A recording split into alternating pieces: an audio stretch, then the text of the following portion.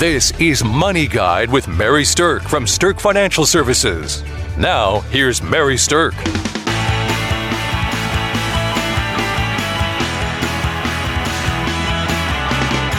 I want to start out with a little story about some estate planning work that we've done. I actually was featured in the Wall Street Journal last summer, which I have to say I was very, very honored to be featured in the Journal, because that's something that is kind of a career highlight. But anyway, the story that I was featured about was two sisters who I helped with their estate planning. When I first met these sisters, they had accumulated quite a bit of wealth. They had many, many millions of dollars that they had saved over the years. They lived a very frugal lifestyle. And these sisters had never been married before. They are very fun, fantastic women. I absolutely have loved working with them. And their plan was that they had a will, and in the will, if one of them died, they'd leave the money to the other sister. And then if both of them had died, they'd leave the money to their brother, who was actually an older brother. Now, the thing that they didn't realize in their estate planning is that the way estate taxes work is that you're going to pay estate taxes if your estate is over a certain level, which theirs was. But there's also state taxes for the state of Iowa, which is what they lived in, that are due when you leave money to what's called a non-lineal descendant. And a non-lineal descendant is someone who is not your child or parent. So anybody who goes out like a sibling, aunt, and uncle in your family line versus up and down like a parent or a child is a non-lineal descendant. And so what was going to happen with their estate is when sister one passed away, boom, estate and state taxes. When sister two passed away, boom, estate and state taxes. When their older brother passed away, boom, a third round of state and estate taxes before it gets finally to the brother's kids, who are the ultimate beneficiaries of this money. So I was able to work with them and connect them up with some attorneys who did some really good estate planning with them to help them figure out a way to make sure that the money wasn't taxed 3 times, that it was only taxed once, and then also to minimize the impact of those taxes. So that's what good estate planning can do. It can minimize the effect of taxes. It can make sure that your money goes exactly where you want your money to go. And it also can help you leave a legacy. And we're going to talk a little bit about what that legacy means. So first of all, let's talk a little bit about what type of legal documents a good estate plan has inside of it. Kelsey, what would you say are the top documents that are necessary for strong estate planning? Mary, there's definitely 3, we call them a 3-pack here at Sterk Financial Services, that everyone would want to have in place in order to just, your very basic estate planning. First of all, you need to have a will set up. Most people know what a will is. A financial power of attorney. This is one people often forget about. This one allows any of your financial professionals or anybody that has an account with your name on it to talk to whoever you designate as your financial power of attorney.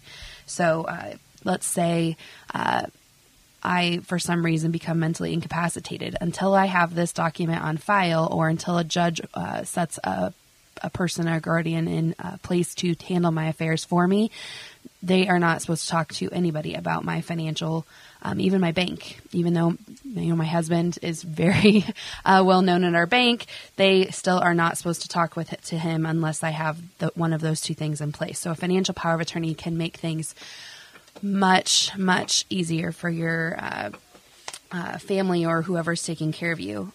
Lastly, a healthcare power of attorney. And this is something most people do have in place if they have done any kind of estate planning, but you want to make sure that you have it in place and you assign somebody to this healthcare power of attorney that's going to make the decisions that you would want made. And that may not always be the first person you think of. You may want to do a little bit of reflecting on this. This person's going to be in charge of, all of your healthcare needs. So if you again, are in a situation where you aren't able to make decisions for yourself and someone needs to be making decisions based on your medical care, this is the person that would make that decision, such as, pull the plug, don't pull the plug, and other scenarios. And I have seen cases where that's not necessarily the spouse, because they don't want the spouse to be left to make all those decisions by themselves. And they maybe assign another family member. So the 3 documents are making sure you have a will in place, a financial power of attorney, and a healthcare power of attorney. Exactly. Okay. Well, let's talk a little bit about estate taxes for a minute. Some people who are listening to this are going to have an estate tax situation, and some may not. But in 2016, if you have an estate that's over $5,450,000, then you're going to be looking at a federal estate tax situation. Now, I realize that might not be the situation that you're in, but again, there might be some state taxes, especially if you're leaving money to your non-lineal descendants. One of the things that we have to give away today is a book. So the first 5 callers that call in, we're going to give away this book. It's called The Ultimate Gift by Jim Stovall. And it is a book about the power of what an inheritance can do in somebody's life. So I think we've all heard situations about how when you leave money to somebody that, especially if it's a younger kid, it kind of can wreck the kid. Oh, I've heard that. Yes. Yeah. I mean, it can kind of take away all motivation to work. It can kill their work ethic. It can kill their personal sense of pride in a job well done and turn someone into a giant attitude of entitlement. So what I love about this book, and I use this with a lot of my estate planning clients, is it helps people understand the impact of money and what somebody's thought patterns are when they inherit money. So I have 5 copies of this book. If you'd like to call in to us, we have operators standing by 24 hours a day. You can call 605-217-3555. And the first 5 people that call in, we will give away this book called The Ultimate Gift. All right, so the reason that I'm so tied in and passionate about this subject is because I think it's really important that within estate planning, you're thinking about the impact of what you leave behind, okay? And the impact of what you leave behind is what we would call your legacy. Now, your legacy can really be made up of more than one thing. A legacy can be the personal impact that you've left in this world. It can be the financial impact that you leave on people that you leave behind. It can also be the impact that you leave on charitable organizations that you might have either spent time and talent within or are leaving a financial gift to. But the bottom line is there is a legacy that we all leave in this world, and I think that it's incredibly important to be mindful about what you want your legacy to be. Now, when you're considering that legacy and tying it into your estate plan, that's where I think a book like this Ultimate Gift can come in to be a little eye-opening. So whether you're leaving $1 billion or you're leaving $10,000 to someone or a charity or a foundation or something like that, it's important to think about what you really want that lasting impact to be. Especially for minor children. So let me kind of give you an example of minor children ideas. In my personal will, I have it set up that I don't want my kids to inherit all of the money when I die, because I want my kids to have to learn how to work, how to take care of themselves, and make sure that they are contributing members of society and that they are thriving themselves as human beings, not just carrying on because they inherited some of mommy's money. Wouldn't you agree, Kelsey? I would absolutely agree. That's what I would want for my children as well. Yeah. So here's how I have my will set up. When I die, if I was to die today, there would be money there to pay for a portion of my children's education. Not even all of it. It'd be there to pay for a portion of it, because I think that when you send kids to school, it's a great idea to have them have some skin in the game. And if they have to cover some of the costs and I'm happy to cover some of the costs, I think that's a winning combination. So in my will, it says that if I die, there's money set aside to help cover some of their college education. Then they can have a third of what they get when they're 25. They can have a third of what they get when they're 30. And they can have a third of what they're going to get when they're 35. So spreading it out over several years. Yes. And I'm pretty sure that first chunk they get when they're 25, they're still going to blow it. I think I might have blown it when I was 25. There's so many shiny things to buy. Exactly. Hot cars, vacations. So anyway, I guess that what I hope they learn by blowing that money is a lesson that they maybe don't want to do that again. Because once it runs out, they'll be like, oh, maybe I wish I wouldn't have quite done it that way. I also think that by the time they're 30, I'm hopeful that maybe they have kids, that maybe they are needing to have money to put down on a house, something like that. But maybe they've developed or matured into young adults who are more financially mature. And then by the time they're 35, if they were really silly and blew the first 2 chunks that they got, hopefully they've learned a lesson. But by the time they're 35, I'm hoping that they've learned enough life lessons, that they're smart about what they do with that last third, and that they use it to help them set themselves up for long-term goals, like retirement, things like that. So that is one of the things that you can do within your estate planning to keep your legacy intact over time, especially if it's going to kids. Now, you can also do that with your grandkids. You can put provisions in your will for your grandsons. I have a 4-year-old grandson, and if something happens to his mama, I want that money to go to him. And again, it would flow out to him in the same way. There'd be money to take care of him while he was young and then progress out that way.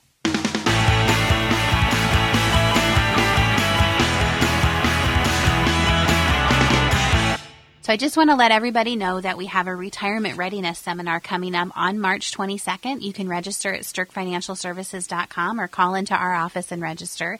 We'll be talking about a lot of retirement readiness type of topics, but we'll also be covering basic estate planning in that. So, okay, let's talk a little bit about this beneficiary guide that I mentioned.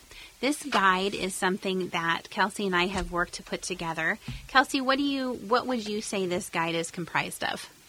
Mary, this guide is a giant gift to any person's beneficiaries. And, this is something that's near and dear to my heart, as I've seen growing up some family members that didn't have all their estate planning in place. And I've seen the divide that it can cause in a family if the deceased person's intentions were not clearly written, not clearly understood, and everybody has a different opinion of what should happen for their loved one. So this book is amazing. It's something that I recommend everybody, no matter how young or how old you are, should complete. It's going to help you identify, things that are important to you and things that you would like to see happen. It's also going to give some guidance to whoever is going to be taking care of your final wishes for you. I know in my household, I surprisingly handle all the finances. I know that's a shocker, and my husband might not know exactly where to find things or who to talk to. And so that's one of the things in this book is, where are all of your accounts at and who should they talk to, and who's somebody that you've trusted in setting up all of your affairs that you want your spouse or your children or whoever, again, who's going to take care of your final wishes for you. Who are the people you trusted and you want to point your beneficiaries to help them through this time? Kelsey, one of the things that we hear all the time when someone has passed away is that beneficiaries are having trouble locating data. So, in this booklet, we've got resources to say, here's where to find my computer password. So you can get onto my computer and figure out stuff you need to know.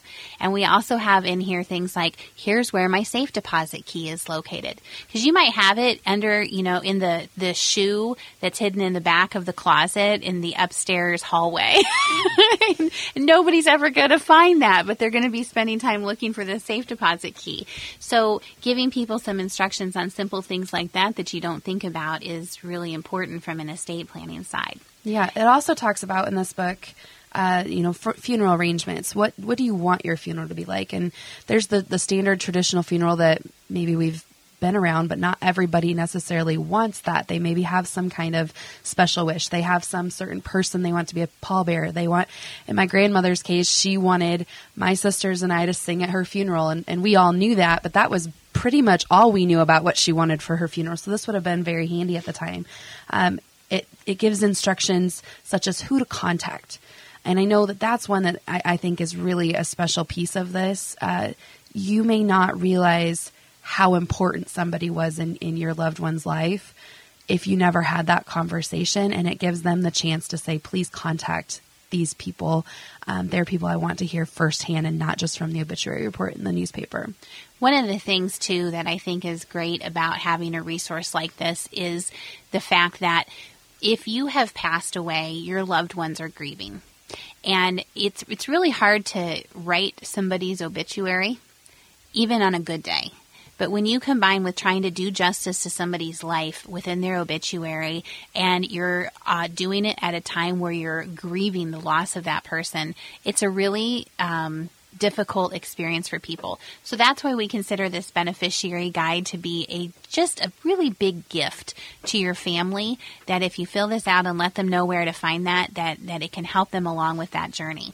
So give us a call, 605-217-3555, or you can go online at sterkfinancialservices.com and you can request a copy of this free beneficiary guide. Be happy to email or mail it to you, and something that you can use to help get your own estate planning ducks in a row. I want to move now to talk about how life insurance plays a part in estate planning. So, it doesn't really matter what age you are, but life insurance might be an important piece of your estate planning puzzle. There's really 3 phases that we go through in life when it comes to life insurance planning. So, Kelsey, tell us a little bit briefly about those 3 phases. Sure. So phase 1 is really when you're younger, you're just getting started in life, maybe just started your family, and there's 2 goals with that. One, protecting against the loss of an income of the person who passed away. So if the husband or the wife passes away and they were a major breadwinner in the family, they might have, there's definitely going to be a need to replace that income. On the flip side, if the other person was the primary caregiver to children, there's going to be increased expenses to help then continue to provide that care to the children while the other spouse is working in their career. So really, phase 1 is about widows and children. Widows and children, exactly. And part of that also is paying down any serious debt that you have and taking that burden off of the survivors. Phase 2 is to help secure the spouse in retirement. So you and your spouse have worked your whole lives to create a very comfortable retirement, to spend it the way that you want, and something unfortunate happens to one of you, you want to make sure that you've secured that spouse through the rest of their retirement, because they may not have enough years left to make up for the loss of your income. The last part is legacy, and that's deciding, what is that? We've been talking about legacy. What do you want to leave for legacy is part of that financial.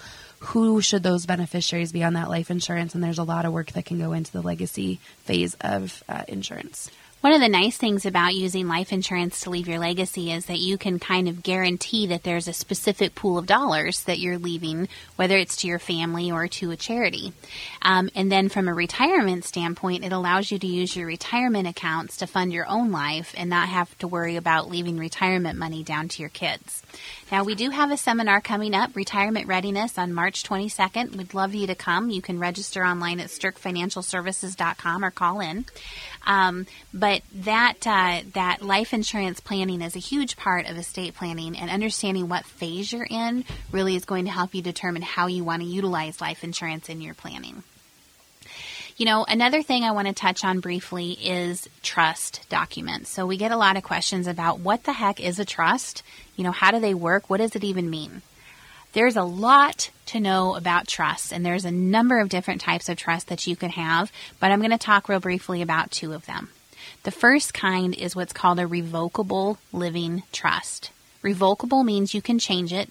Living means that it's something that you create while you're alive. Okay? It's kind of like an alter ego. Like, I have a Mary Sterk revocable trust, and it's the same thing as if Mary Sterk personally owned it, but it's owned inside this trust. And then when I die, whatever that trust says is supposed to happen with my stuff is what's going to happen. The other thing a revocable trust do is that it avoids probate. So if I die without a trust, everything is public knowledge because it goes through the court system through probate. But if I die and I have a trust and things are owned by a trust, that passes outside of probate. So number 1, it stays private, and number 2, it avoids the cost of probate. So it does save significant dollars for your family to not have to probate things within a will. The second type of trust is an irrevocable trust. And an irrevocable trust means that you can't change it once it's set up.